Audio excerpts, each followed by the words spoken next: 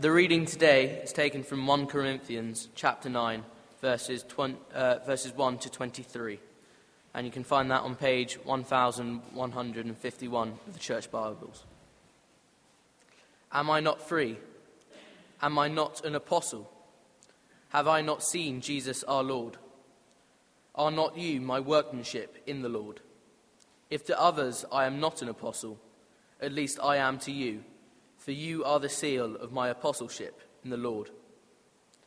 This is my defense to those who would examine me. Do we not have the right to eat and drink? Do we not have the right to take along a believing wife, as do the other apostles and the brothers of the Lord and Cephas? Or is it only Barnabas and I who have no right to refrain from working for a living? Who serves as a soldier at his own expense? Who plants a vineyard without eating any of its fruit? Or who tends a flock without getting some of the milk? Do I say these things on human authority? Does not the law say the same? For it is written in the law of Moses, you shall not muzzle an ox when it treads out the grain. Is it for oxen that God is concerned? Does he not speak entirely for our sake? It was written for our sake, because the ploughman should plough in hope, and the thresher thresh in hope of sharing in the crop. If we have sown spiritual things among you, is it too much if we reap material things from you? If others share this rightful claim on you, do not we even more? Nevertheless, we have not made use of this right, but we endure anything rather than put an obstacle in the way of the gospel of Christ. Do you not know that those who are employed in the temple service get their food from the temple, and those who serve at the altar share in the sacrificial offerings? In the same way, the Lord commanded that those who proclaim the gospel should get their living by the gospel. But I have made no use of any of these rights, nor am I writing these things to secure any such provision, for I would rather die than have anyone deprive me of my ground for boasting. For if I preach the gospel, that gives me no ground for boasting. For necessity is laid upon me. Woe to me if I do not preach the gospel. For if I do this out of my own will, I have a reward, but not of my own will. I am still entrusted with a stewardship. What then is my reward? That in my preaching I may present the gospel free of charge, so as not to make full use of my right in the gospel. For though I am free from all, I have made myself a servant to all, that I might win more of them. To the Jews I became a Jew, in order to win Jews. To those under the law I became as one under the law, though not being myself under the law, that I might win those under the law. To those outside the law I became as one outside the law, not being outside the law of God, but under the law of Christ, that I might win those outside the law. To the weak I became weak, that I might win the weak. I have become all things to all people, that by all means I might save some. I do it all for the sake of the gospel, that I may share with them in its blessings. Our God and Saviour, who desires all people to be saved and to come to the knowledge of the truth. Heavenly Father, we praise you for this great gospel we've been singing about, for the great God about whom we sing. And we pray now, our Father, as we hear your word, as we look at it together, we pray, please, that you might be at work in each one of us, such that we too might desire all to be saved and to come to a knowledge of the truth. And we ask it in Jesus' name. Amen. Well, do please sit down and turn, if you will, to 1 Corinthians chapter 9 as we continue our series in 1 Corinthians. 1 Corinthians chapter 9, that reading which we had, page 1152. And the summary verse of our passage is verse 22, as the Apostle Paul says, I have become all things to all people, that by all means I might save some. You'll know by now, hopefully, the aim of the Apostle Paul, as he writes this letter, is not simply that as a church we would believe the gospel, but actually we would then be shaped by the gospel as well. And so our aim for this morning, as we look at 1 Corinthians 9, is that each one of us would be willing to give up our culture and give up our rights, whether they are real rights or whether they're perceived rights, for the sake of the gospel and for the sake of others hearing the message of Jesus Christ. Now, that is vital in any culture because, humanly speaking, the progress of the gospel, the progress of the message of Jesus, depends on Christian believers doing just that. The progress of the gospel in London, across the UK, indeed across the world, depends, humanly speaking, on our willingness to live our lives in such a way that what matters most to us is the progress of the gospel and others coming to put their trust in the message of Jesus Christ. But it's vitally important in our culture because we, of course, live in a culture, don't we, which so often is obsessed by rights, the expression of rights and the protection of rights, whether they're human rights generally, or women's rights, or gay rights, or the right to strike, or the right of victims, or minority rights, whatever it is, the rights of free speech. And therefore, 1 Corinthians chapter 9 could not be more countercultural for us, as Paul speaks of the need to give up those rights and to lay those rights aside. Last week, if you were here, we started looking at this major section in 1 Corinthians, chapters 8 to 10. Please do listen to last week's talk if you missed it. These 4 talks in chapters 8 to 10, they all hang together, they're all of a piece. We saw last week the issue in chapter 8 is whether Christians should eat food that has been sacrificed to a pagan idol. And the summary verse 13, therefore, if food makes my brother stumble, I'll never eat meat, lest I make my brother stumble. And now in chapter 9, Paul extends that principle of chapter 8 of giving up our freedom in order to build up other Christian believers to chapter 9, giving up our freedom or our rights, as he calls it, in order to win those who are not yet followers of Jesus. And this, says Paul, is the normal Christian life. Not just for some, but the normal Christian life. May I say too, if you're here this morning and you are looking in on the Christian faith, then we are delighted as always that you are here. And I hope this morning you will see something, as last week, of what it would mean to follow Jesus, should you come to put your trust in him and follow him. Well, you'll see on the outline there are 3 points. First of all, Paul had rights, and so do we. Paul had rights, and so do we. Have a look at chapter 9, verses 1 and 2. Am I not free? Am I not an apostle? Have I not seen Jesus our Lord? Are not you my workmanship in the Lord? If to others I'm not an apostle, at least I am to you, for you are the seal of my apostleship in the Lord. It seems there are rumblings in Corinth. We've seen this before, but it seems there are rumblings in Corinth that some may not be a proper, that the Apostle Paul may not be a proper apostle. And Paul's defense is very simple. It is that like the other apostles, he saw the risen Jesus face to face, referring to his Damascus Road conversion. Indeed, he says, verse 2, the very existence of this church in Corinth is divine recognition, if you like, of his apostolic authority.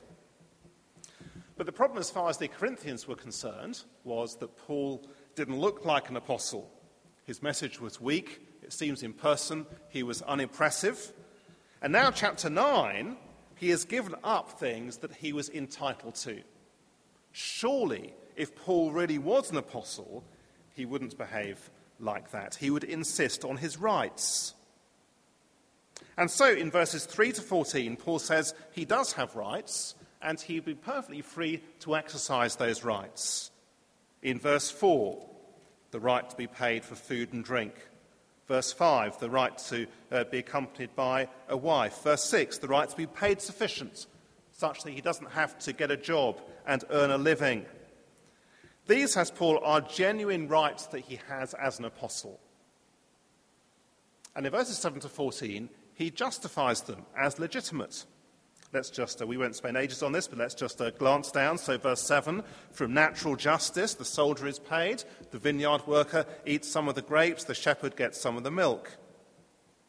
In verses 8 to 12, he argues from the Old Testament. Have a look, for example, at verse 9. For it's written in the law of Moses, you shall not muzzle an ox when it treads out the grain. Is it for oxen that God is concerned? God cares about animal welfare. How much more about human beings? Just as in verses 10 and 11, the farmer has a right to expect a reward from his hard work. In verse 13, he justifies his rights on the basis of Old Testament temple practice. Do you not know that those who are employed in the temple service get their food from the temple, and those who serve at the altar share in the sacrificial offerings? What's more, verse 14, the Lord Jesus himself commanded that those who proclaim the gospel should get their living by the gospel, possibly a reference to Luke chapter 10, verse 7, where the Lord Jesus says the worker deserves his wages. Paul had rights, and so do we. They may be rights sort of legally enshrined in law, so to speak, or they may be perceived rights, which he thought he had, which we may feel that we have. Just think of the Sofagate row on breakfast TV a few weeks ago when the new presenter, Dan Walker, sat on the left-hand side of the screen. And I noticed, actually, that Adrian sort of stood on the left-hand side. I don't know whether anything was implied by that, but I just comment on it in passing. But the alleged sexism of those TV producers who tend to put men on the left. The idea, I think, being that we sort of naturally, as we watch the television, our eyes naturally focus on the left, and therefore we tend to assume that person is more senior than the person who is on the right. And then the fight back, of course, when on the One show, Alex Jones pinched Matt Baker's seat, and on ITV's breakfast show, Holly Willoughby pinched Philip Schofield's seat. Rights matter, don't they? Just last week, should women tennis players be paid less than men, or the same as men? Rights matter. And Paul had rights. Genuine, legitimate, biblical, Jesus-centered rights. But you say, why do we need to know that Paul had rights? Well, because throughout 1 Corinthians 8 to 10, Paul is deliberately setting himself up as an example for every Christian to follow and imitate. Just look, will you, at chapter 11, verse 1, which is where this whole unit, chapters 8 to 10, really finishes. Chapter 11, verse 1, be imitators of me as I am of Christ. Now, often, of course, in the New Testament, we can't do that. The apostles were unique as the founders of the New Testament church, and therefore, very often we need to be very wary of saying, this is what the apostles did, and therefore this is what we should do. But in chapters 8 to 10, Paul says, you see, very specifically, we are to imitate him just as he imitates Christ. Because all of us have rights, don't we? Some of those rights are enshrined in the law. Others are rights which we perceive that we have. Perhaps that our qualifications give us the right to a particular quality of life. Perhaps the right to be paid a certain amount of money. Perhaps to be working in a satisfying and stimulating environment, or to live in a well-to-do part of London. We may feel, some of us, we have the right to get married, the right to have children, the right to financial security, the right to have time to ourselves, the right, perhaps looking further ahead, to retirement, to putting our feet up and having an easy life, or perhaps the right to be well thought of by other people. Paul had rights, and we have rights, real rights and perceived rights. But secondly, Paul gave up his rights, and so should we. Paul gave up his rights. Have a look at verse 12. Nevertheless, we have not made use of this right, but we endure anything rather than put an obstacle in the way of the gospel of Christ. You see, Paul gives up his rights where they hinder the work and progress of the gospel. Verse 15, he says the same thing. But I have made no use of any of these rights, nor am I writing these things to secure any such provision. Paul hasn't used his rights, nor is this simply a kind of thinly disguised appeal to get the Corinthians to pay him. Why? Well, it's all for the sake of the gospel. I don't know if you noticed as this passage was being read by Tom how frequently the word gospel is repeated in this section. So it comes, first of all, I think in verse 12, and then twice in verse 14, twice in verse 16, twice in verse 18, and finally in verse 23. Because you see, when it comes to Paul and thinking about his rights, it is the gospel and what is best for the gospel that trumps all other considerations. Now that is unpacked in verses 16 to 18. Paul gives up his right to be paid so he can offer the gospel for free. He can't boast or take pride in the fact that he preaches the gospel. Verse 16, for if I preach the gospel, that gives me no ground for boasting, for necessity is laid upon me. Woe to me if I do not preach the gospel. God called him to be an apostle to the Gentiles, and therefore he is compelled to preach. Verse 17, for if I do this of my own will, I have a reward, but not of my own will. I am still entrusted with a stewardship. Now his reward, verse 18, is seeing the gospel preached for free in Corinth and deciding not in Corinth to use his rights. Verse 18, what then is my reward? That in my preaching I may present the gospel free of charge, so as not to make full use of my rights in the gospel. Now, it may well be that Paul wants to make it clear that he wasn't in it for the money, that unlike the flashy orators and public speakers in Corinth, whose status was determined by the fee they commanded, he wanted to make the point that was not true for him. Who knows, perhaps he even published his tax return or something like that. You never know. But whatever the precise reason, Paul, you see, has given up something which was a legitimate, biblical, Jesus-centered right. He's laid it aside so as not to frustrate the progress of the gospel. Last year was the 130th anniversary of the travelling to China in 1885 of the Cambridge Seven, as they were known, 6 Cambridge students and 1 from the Royal Military Academy who left England to join the work of Hudson Taylor's China Inland Mission in China. And their departure apparently caused a tremendous sensation here before they left and across the country, as they left behind lives of great privilege and promise and did so for the sake of Christ. One of them, C.T. Studd, you may know, who played cricket for England in the original Ashes match against Australia, giving up their rights for the sake of the gospel. Now, I think this is the question, how does that make you feel? Well, you say, that's all very well for the really keen Christian, but I'm hardly in that league. But remember chapter 11, verse 1. Be imitators of me as I am of Christ. Paul gave up his rights, and so should we. A Christian, you see, is not simply someone who believes the gospel and no more, but someone who is then shaped by the gospel. So let me ask, are we in the habit of foregoing our rights, whether real legal rights or perceived rights, for the sake of the gospel? It's not easy, is it? We'll see more of that next week. I'll just look on to the next paragraph, to verses 24 to 27. We'll spend much more time here next week, but Paul speaks of having to fix our minds on eternity, verse 24, on the prize. He speaks, verse 25, of self-control, verse 26, of discipline.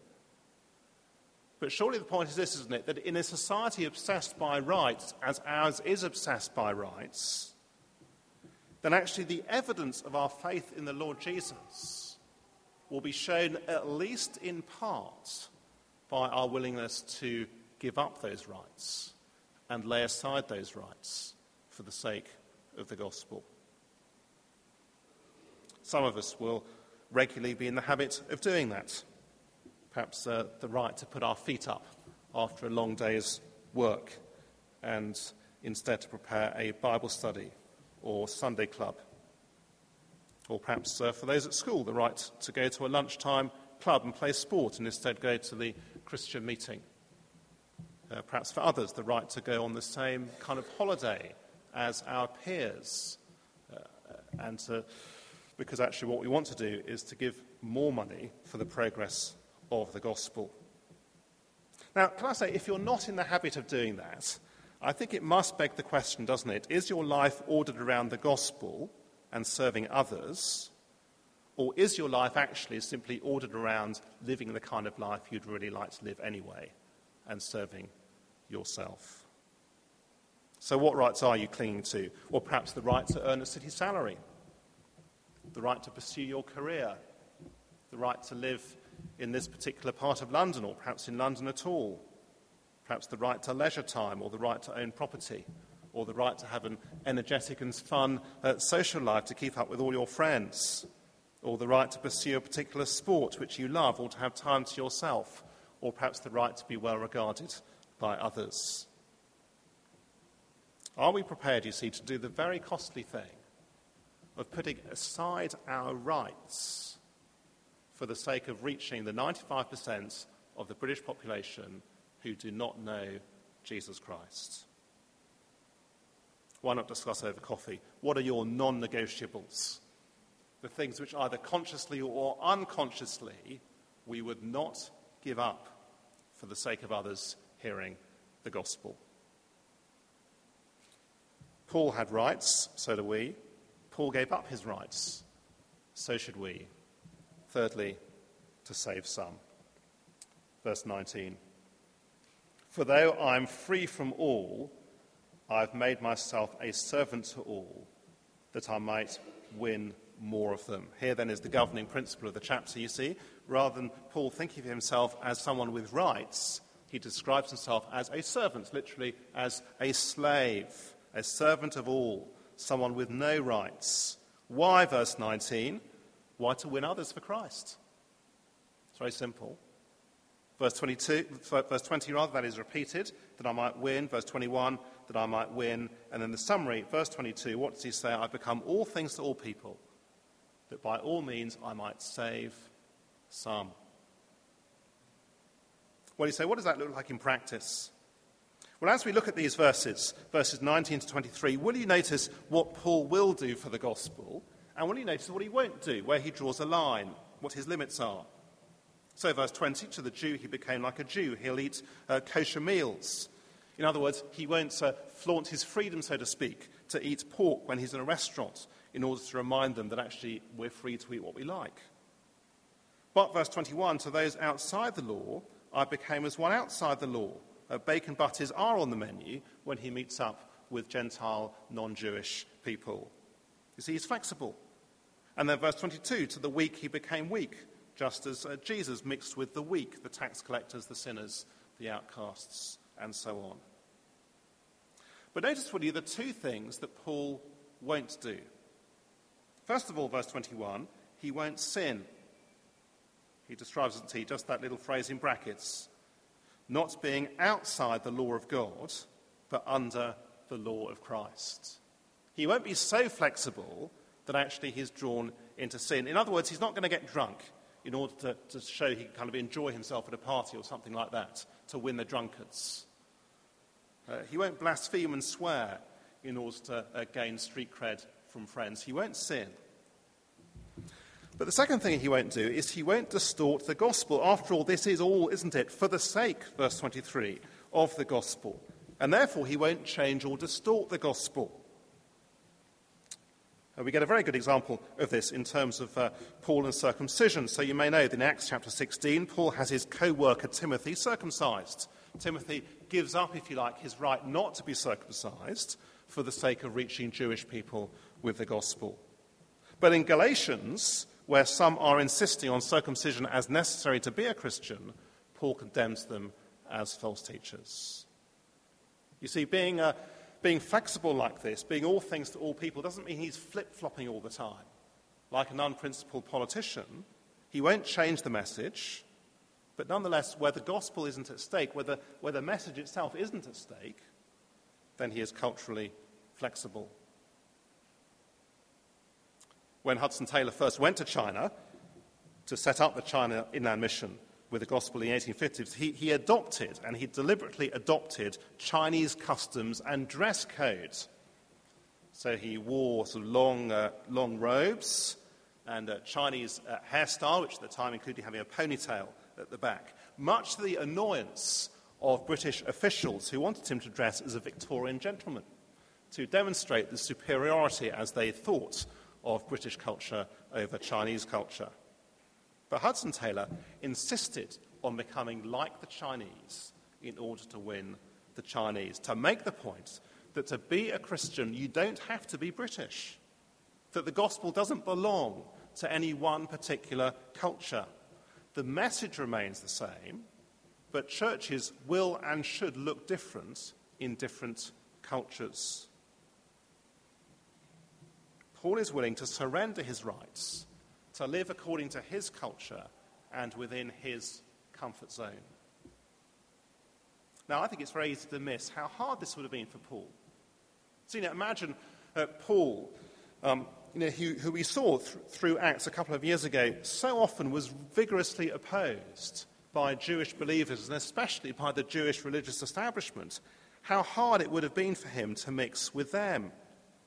But how hard, too, it would have been for Paul, having been trained as a high-flying rabbi, then to mix with Gentiles as well. Very costly. You see, Paul is a great model to us of promoting the gospel at great personal cost, and in doing so for God's glory and bringing glory to him. Well, what about us? Is this how you make decisions? Is this how we encourage and train our children to make decisions? Not notice what makes me most comfortable. Isn't that how the world makes decisions? What I feel comfortable with? No, not that, but what is best for the gospel to save some, which of course may actually be very uncomfortable. It's a question, I guess, isn't it, to ask of our friendships. How can we be better at crossing cultural barriers? That neighbour, that colleague, that person at school from a different culture, how can we reach them with the gospel? It's a question to ask of big decisions in life as well as small decisions in life. So big decisions in life, work, for example, not what's best for my career, to advance my career, but actually what is best for the gospel. A friend of mine who works in the city decided last year it was time for him to move job, not because his career was running out of steam, but because over the previous years at his present job he had prayed and consciously tried to speak everyone in his office about the Lord Jesus. And actually, in God's kindness, he'd been able to do that. And so he decided that now is the time to move on and to pray that he'd be able to do that in a different company with different people. But of course, equally, we may decide to stay in our job for the sake of the gospel and to stay where we are. The important thing is what is governing the decisions we make for the sake of the gospel. So big decisions, but also small decisions. Whether or not to get a dog, for example. My observation is that lots of people in Dulwich get to sort of a certain stage in life and decide to get a dog. But I take it that if we are Christians, then rather than simply thinking of a dog as a lifestyle accessory, which would be nice to have, then we need, don't we, to ask exactly the same question. Would it be good for the gospel? It might be very good for the gospel, becoming like the dog owners of Dulwich in order to win the dog owners of Dulwich. But it could, of course, be the most terrible distraction of time, energy and money and so on. It's a question to ask as a church, isn't it? Perhaps we might give up the rights to sing our favourite songs in order to make sure we're singing songs which would be accessible to an outsider who came in to visit. Or to think about crossing cultural barriers to reach the housing estate just over the road. What would that look like for us to give up our cultural barriers to do that and to cross cultural barriers for that? Well, there are loads of other implications, and I encourage you to look at the questions there on the outline to think about them.